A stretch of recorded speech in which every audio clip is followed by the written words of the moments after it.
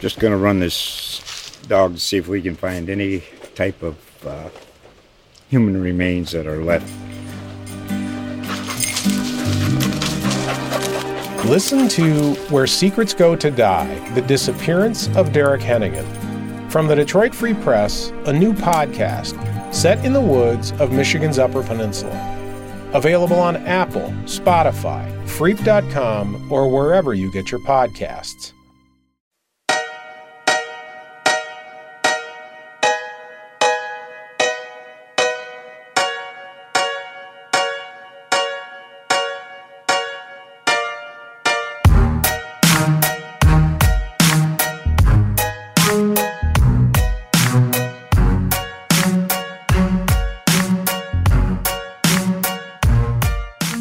Hello, everyone, and welcome to another episode of Chillin in the Statehouse.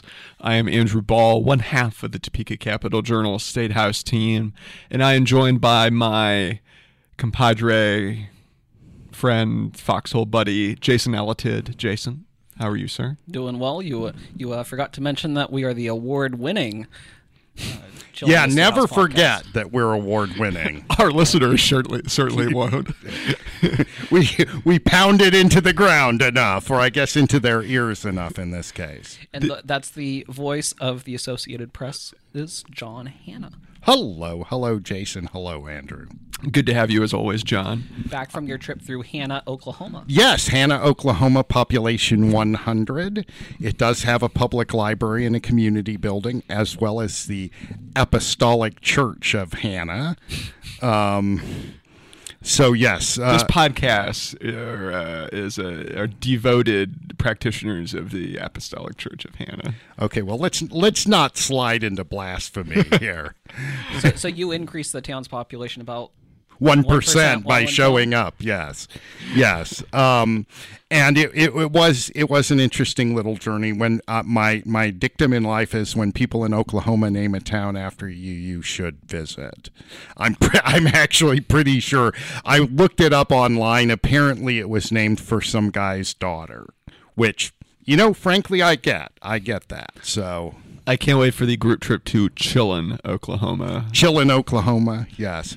I did go looking for, like Ball, Arizona, and Alatid, Georgia, but sadly did not find them. I'm sure towns like that exist. Well, John, and if you want to start them, you should. We might move there. Yes. Well, John, you get back just in time for a busy few days in Kansas government and politics world.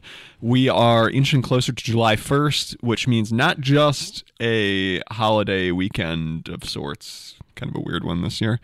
It also is the effective date for a bunch of bills, including a favorite topic of conversation in this podcast, Senate Bill 180. Jason, briefly, for those not familiar. For those living under a rock and not listening to our podcast, summarize. What is Senate Bill 180? Senate Bill 80 was the so-called Women's Bill of Rights, but did not use that term. It was stripped of that kind of language early on. It had some whereas clauses. Kansas doesn't usually do lots of whereas clauses. Yeah. And what was it? A page and a half? Yeah, bill? if that. That really didn't spell out a lot. Like the nitty-gritty of policy was not put in by the policymakers. They put in more sweeping language that has been left open to interpretation. And advocates, reporters, politicians have all had projections for how this language could be interpreted. Right, it's interpreted and what it could mean.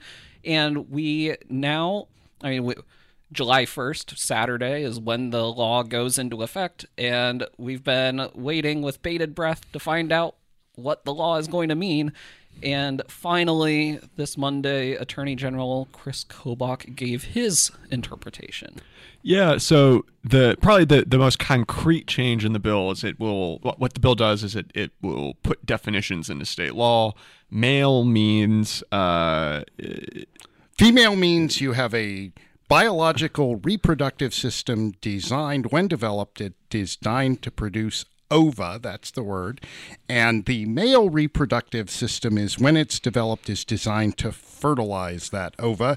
It is what you are at birth and your sex, and sex is different than gender. And there's really no imagination of being transgender. Right. There is nothing with these definitions. They're not going to deal with gender or gender identity. Everything is going to be based on sex. The markers on your birth certificate, your driver's license are going to be sex, and they're going to be defined in this way. It does not matter what you do in your life from the point on of your birth. You are male or female based on what the doctors assign you at birth. However you want to phrase this, that is what you're going to be legally. What was interesting about the Attorney General's news conference is not only does he argue that this law prevents transgender people from changing the markers on their driver's licenses and birth certificates to reflect their identities, their gender identities, he argues that the state has to go back into its records and reverse all the changes that have been made heretofore. And the wrinkle is that there's nothing in the law that allows the state to confiscate your documents. So you can keep and use your driver's license that identifies you as, say you're a trans woman, it identifies you as female, your gender identity. Internally, the state will list you as male, and then when you go to renew your driver's license, the driver's license will say you're male, even if you take a picture dressed with your identity, in line with your identity as female. Well, and we should say that this is kind of the most concrete, as of right now, impact of Senate Bill 180 is on these identification documents, and which is very interesting. Collection.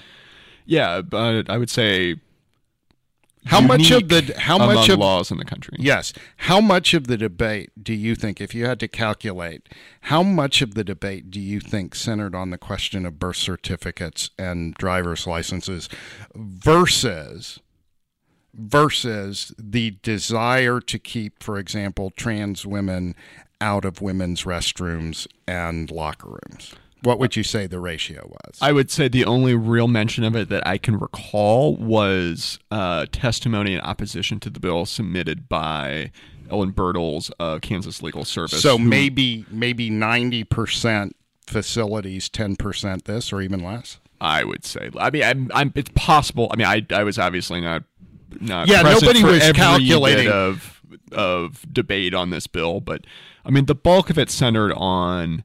And this is where, to Jason's point, the bill is somewhat nebulous.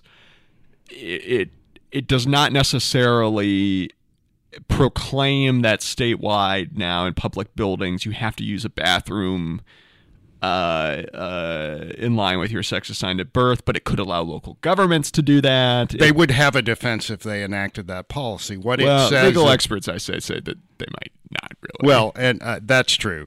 The Attorney General does argue, yes, legal experts question that. The issue is that the language of the law says the state has there's an important governmental objectives. The objectives are protecting health, safety, and privacy, and that justifies gender-separated, actually sex-separated spaces, bathrooms, locker rooms, prisons, jails, domestic violence shelters, rape crisis centers, places like that. And so in theory, it is not the state's policy that a transgender woman is able to use a public restroom marked for women. Now, in practice, again, there's no enforcement mechanism. North Dakota has a law. It's not written like this, but it has laws that will basically restrict transgender people's use of restrooms in public schools and in universities. and it has no enforcement mechanism. And the school district for the state's largest city, Fargo, which is kind of a blue enclave in this state that's even redder than Kansas, said essentially the superintendent said, we're not going to follow that. And the school board backed him up. And in response, a Republican legislator sent around an email saying, well, let's take away their funding. There's not really a mechanism to do that very quickly because their legislature meets once every 2 years and they're out of session, just like the Kansas legislature way back in the day met once every 2 years. And thinking of these disputes and the legal analysis, I think everybody expects this law will end up in court, and the most immediate way will be stemming from essentially a Friday afternoon news or Friday evening, Friday night news dump. Yeah, it was like almost a Saturday morning. It was like just before midnight.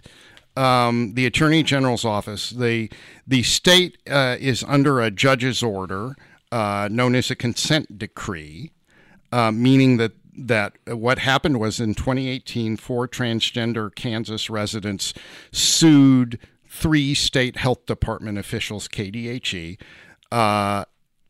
people in charge of birth certificates, because under Republican Governor Sam Brownback, it wasn't spelled out as specifically a no change policy, if I'm recalling correctly, but it was so strict that it might as well have been. And that was the policy. They filed a lawsuit in 2018. Laura Kelly becomes governor in January 2019. In June 2019, her administration has negotiated a settlement, and that settlement is to allow transgender people to change their birth certificates. To ratify that settlement, to sign off on it, the judge issues a consent decree. There's language in there that says that old policy violated the 14th Amendment to the U.S. Constitution, which says states have to guarantee the rights of due legal process and equal protection under the law. So that case has been closed for 4 years. Like Friday evening, the Attorney General's office filed a notice that they were going to put new attorneys on it, and then a request/notice that they were changing the defendants from the officials who used to, in KDHE, who used to hold those jobs, to the ones that now do. So, for example, Janet Stanek, the current secretary, becomes a defendant. Which we should quickly say is somewhat unusual because generally the case was closed. It was resolved. Well, and also a lawyer can generally not just come in and kind of spontaneously represent someone. I mean, the Attorney General argues he is the Attorney General. This is what he does, but there is some ambiguity. Generally, lawyers are not supposed to file papers for their clients without consulting with their clients or getting their clients' permission to do it. There were apparently discussions between the Attorney General's office and the administration, but the administration does not agree. And after Kobach's office signaled that it wanted this case reopened, and you might as well have sent up fireworks or had a sky plane or something, because it was obviously the only reason the Attorney General would do that is to try to dissolve the consent decree. So that you're getting your 4th of July celebration. Yes, I am. Early. I'm getting it in early, so that the consent decree conflicts presumably with what is supposed to happen under this law. And so the Attorney General is arguing that he's trying to resolve that conflict. He also argued that the state law takes precedent over the consent decree. Again, an assertion that is disputed by other legal people. So we are now in a legally unclear area, and so when it comes to July 1st, the state agencies will presumably be operating as they have been, and it could set up a situation where Kobach sues Kelly. Well, first, we should note that the Kelly administration has not said exactly what the state agencies are going to do. Well, except they did basically say that KDHE will continue to follow the consent decree until instructed otherwise. I'm filling in some of the gaps. Right, and the attorney general did say that he's not pressing for an immediate change on birth certificates because he wants to give the judge a chance to act in fairness. But I mean, pretty clearly, given her record on LGBTQ rights issues, the expectation, and given the statement from her spokesperson, the expectation is that the Kelly administration is not going to follow the guidance from the Attorney General, and that will then result in litigation and more litigation. And that would be the first Kobach v. Kelly lawsuit, right, of this new administration. Do you like? Is there like a deal where they just like toss out the first, I don't know what, filing brief? Like a ceremonial. He stands on the pitcher's mound and throws, or in the stands and throws a pen or something at one of his assistants, and everybody claps. Or it could be like at a baseball game. That's when I was the in analogy. middle school and bought those little tank fireworks and shot them at toy soldiers. Maybe you can use a firework to light the consent decree on fire or something. Well, and we should say real quick, the guidance from the Attorney General is just that. Attorney General opinions, courts will consider them and give them a bit of weight, but this is not in any way legally binding on the Kelly administration. No, it's not strictly else. legally binding. On the other hand, his interpretation of what the law does with birth certificates and driver's licenses, it tells us where this is going to be headed. Well, and frankly, it does not appear based on the text of the law. Advocates were saying this would be the result. They said this from the beginning. This is what this would do. One of the things it would do.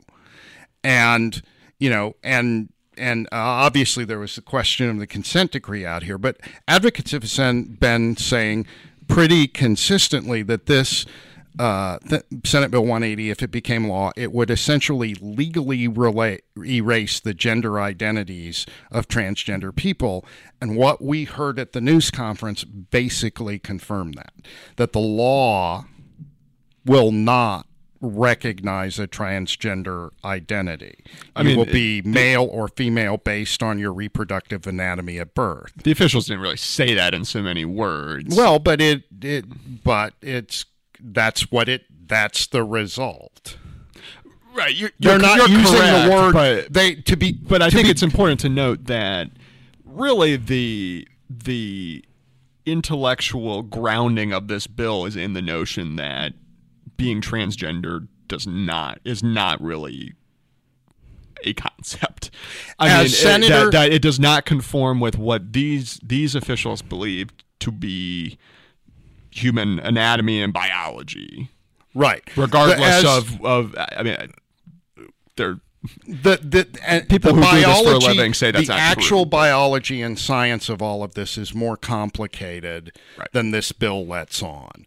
But laying aside that scientific debate, leaving that for other people in another day, the argument here is they concede, the Attorney General and other people concede that sex, biology, is different from gender, which is a social construct. And they're saying under this law, the state, all of these things that deal with male and female, statistics, birth certificates, driver's licenses, that is a designation of sex, which is biology. And under this law, that can be one of two things, male or female, based on these definitions. Okay?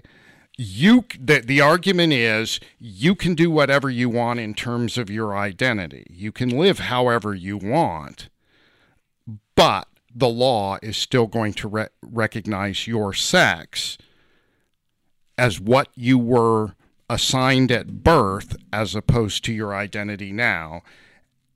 And if that's in conflict, that's in conflict. And, but this one over here, the sex marker, rules for the purposes of defining you if you need to be defined in law.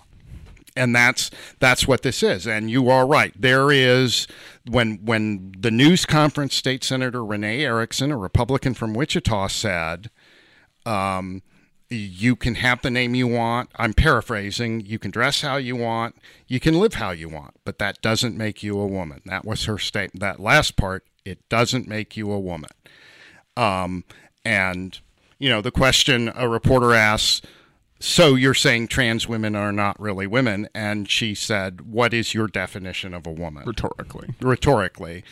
Although some of us, by way of following her up, you did. I mean, the transgender rights advocates would say you have a woman's name, you dress as a woman, you present as a woman, you live as a woman. In some cases, you're having surgical procedures to align your body with your gender identity.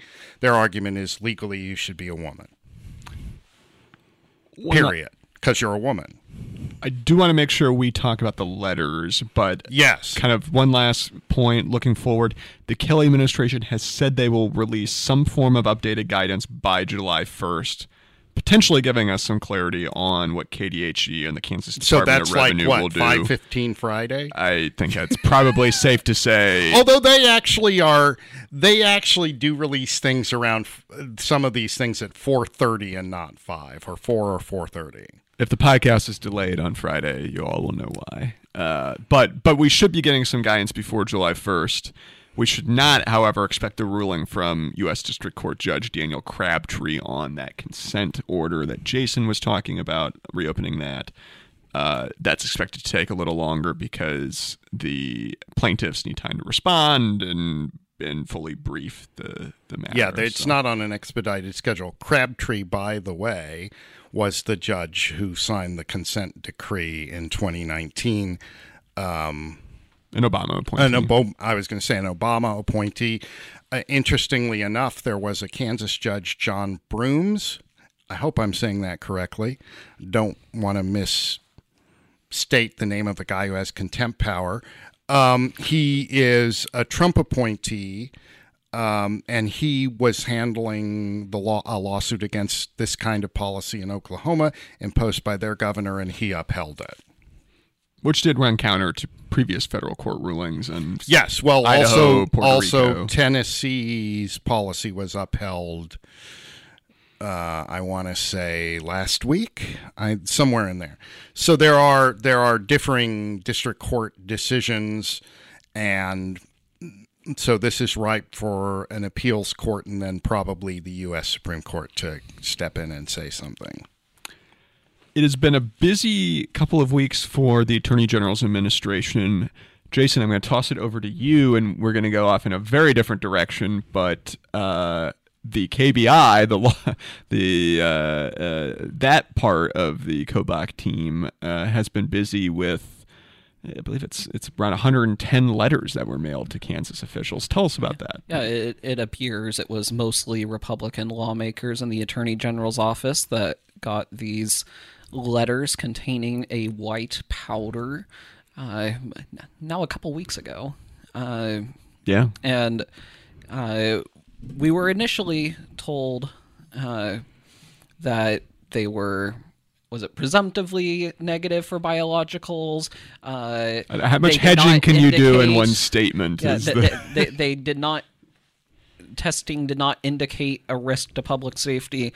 We found out from Attorney General Kobach that it is now suspected, but not confirmed, that it may have been rat poison mixed with another powder, like a baking powder. We were also told that, we were told by KBI Director Tony Mativi, who previously ran against Attorney General Kobach in the primary, that whoever perpetrated this left behind a lot of clues. Yeah, he's confident that they will crack this and there will be arrests. And we should note, too, that these letters have popped up in Tennessee, shut down the legislative building for a day or so in Tennessee, also in Montana. And the KBI director thinks that there could be domestic terrorism charges, potentially at the state and federal level. for 110 charges, presumably, of. Well, and look, obviously this was, whatever word you want to use. This was, if it did contain rat poison, well, lawmakers don't always pick up, and often don't pick up their own mail. Their families do it. So you could have a kid open this and get this on his hands and, poison himself or get poisoned from this letter. You get, say it's all baking powder, but you don't know that. And how do you know that all 110 or 120, all of them were baking powder? How do you not know there's one with some bad substance in it? And the letters were, they were like people, like somebody had cut out letters from magazines and pasted them together to make a message. And I wouldn't even say that, just use different fonts, strange fonts. We should say the postmarked or the return address were generally churches in the town that a legislator resided in. Right, and the person listed was generally a transgender person or activist who had been killed or committed suicide. Yeah. And the postmarks, the one postmark I saw was from Kansas City. I believe that most of them were from, if not all of them, were from Kansas City, and even the Montana ones were also postmarked from Kansas City. So this was, and the content of the letters, although not entirely clear, were clearly castigating, threatening these lawmakers over what appeared to be their votes on LGBTQ issues and maybe some other conservative stuff, but mainly LGBTQ issues. And the word is investigators have not determined a motive and have not ruled anything out, so they don't know who did it and why, and if it could have been a false flag or not. Well, and the thing we need to remember is that not all trans people are progressives or liberals. Just as anybody with any voting block is not all one thing or the other. So, there's really no good reason to speculate until the authorities identify a suspect and we can tell who those, get some sense of who those people are and some sense of the motive, which they aren't discussing now. We know what the contents of the letter are and what direction that might or might not take us, of course. And that's a good supposition idea, but it's still, we need to. It's good to resist the temptation to probably go galloping off too far. And while no injuries were reported, and no risk to public safety, Mativi said that there were other effects of having 60 KBI personnel, every hazmat unit in the state, every bomb squad in the state, and countless local, state, tied up for 96 hours. Yeah, and he said he was sure that a fentanyl shipment that could have been stopped got through because everybody was busy dealing with this, and that, of course, is part of the part of the problem. And he does believe that there might be ways to recover some of those costs, but the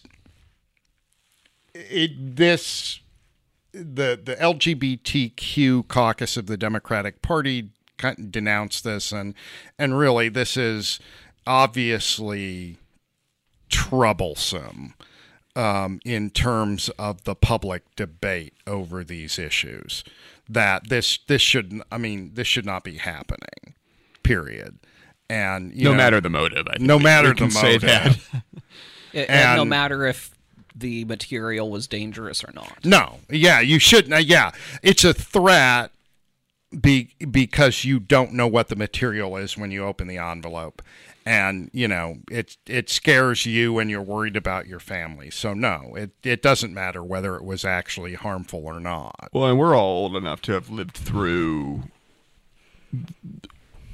multiple but thinking the most serious one after 9/11, anthrax scares were mailed to public officials. So, I mean, it's not an idle threat. Yeah, it's not an idle threat. It is a serious deal, and nobody should be laughing this off or rolling their eyes. Going to be interesting to track. Both of these, I think it's safe to say, we'll probably have updates in the days and weeks to come. Jason, if people want to read those updates, where can they do it at? At cjonline.com. On Twitter? I am at Jason_Alatid, ALATID. That's important. Yeah, that's important. If you go to at Jason_Tid, that account's it'll just refer gone. you to Jason Alatid. Oh, that's kind of handy, actually. I'm at Andrew Ball, BAHL. The Cap Journal is at CJ Online. You can like us on Facebook as well and Instagram. And John, where can they find your work? Well, first of all, on Twitter, I'm at APJD Hanna, HANNA, and then apnews.com. I would say / and Kansas, but we have just redone our public face. Yeah, actually, I tried that today and it didn't work. So we're going to have to, it's just apnews.com. It's a redo of the public web page. Very nice. So, Mazel tov. Mazel tov. Jason, we missed the obligatory Disney reference. So the last time I tried to do the obligatory Disney reference, it did not go so That's why well. only Jason Alatid can do that. Yes, only Jason is allowed. Well, I have not yet seen the new Little Mermaid. After spending the honeymoon on the beach, I am in a mood to go watch a ocean-based Disney movie. Okay. So there you go. Is that going to be your holiday weekend plans? Perhaps. Okay. Well, I like that. Well, no, because my wife is going to a bachelorette party. A friend is getting married. One of her bridesmaids is getting married. You can take Crumbles, your dog. Yeah, Do they allow I don't know Crumbles if in theaters theaters? lets non-service. Before the Hollywood cinemas in Topeka closed, they seemed like they might. Wait. The Hollywood cinemas in Topeka closed? Yeah, the one up by the Museum of History. Yeah. Yeah, come to the Topeka Capital Journal for Statehouse news and local news. John needs to read cjonline.com more. I read your stuff. I just I we do it all at the Topeka Capital Journal, baby. I scanned over the webpage too quickly. That's like news I can use. That is. I will. This is a good ad for subscribing to the CJ. I will. You know what? As soon as this is over, I'm going to go to CJ Online and read this story about the Hollywood theaters and other fine journalistic endeavors at the Capital Journal. Well, if folks want to go back and listen to, I think, almost 80 episodes of I think this is the 80th. Yeah, I think you're right. And people do. They really do. 80 episodes of Disney references. SB 180 on episode 80. Oh, that's kind of eerie, actually. Yeah, it is kind of eerie. What are we going to do for the 100th? Do we have a plan? A party. A mariachi band will come. Mariachi band. I will have to figure out which episode that was that had the mariachi band from the governor's event. That was almost a year ago now. Yeah, that was. How time flies when we're just chilling in the Statehouse. If you want to listen to those back episodes, and you do, those Spotify. award-winning back episodes. Oh, but those are only the ones for over the last year. Yes. Before that, we were not award-winning. Well, there was no award to win, That's right? true. Yeah. We invented and perfected it. So. Yes, we did. They created the award because they wanted to give it to us. Anyway, Spotify, Apple Podcasts, Google Play. Go listen. We are there. Jason? Andrew? John? Andrew? Jason? Gentlemen, a pleasure as always. What do you say we come back here Friday and... Yeah, if we have stuff to talk about Friday, let's do that. Let's do that. Yeah. I mean, obviously, if we get an announcement from the governor's office late in the day, we may be a little busy. We'll be shooting our mouths off like they'll be shooting fireworks off. Oh, I don't shoot my mouth off. Never, John. Never. We all offer informed, if not informed but hilarious commentary. Plus, occasionally Andrew sings in falsetto. You heard it here first, folks. What was it? Informed and hilarious. Informed and hilarious commentary with a side dose of falsettos. We'll see you back in a few days. Same time, same place. Have a good one, y'all.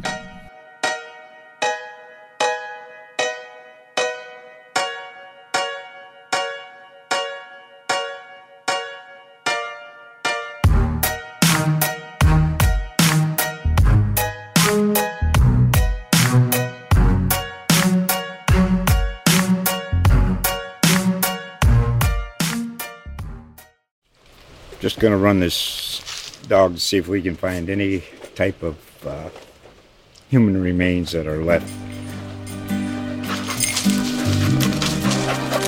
Listen to Where Secrets Go to Die, The Disappearance of Derek Hennigan. From the Detroit Free Press, a new podcast set in the woods of Michigan's Upper Peninsula. Available on Apple, Spotify, Freep.com, or wherever you get your podcasts.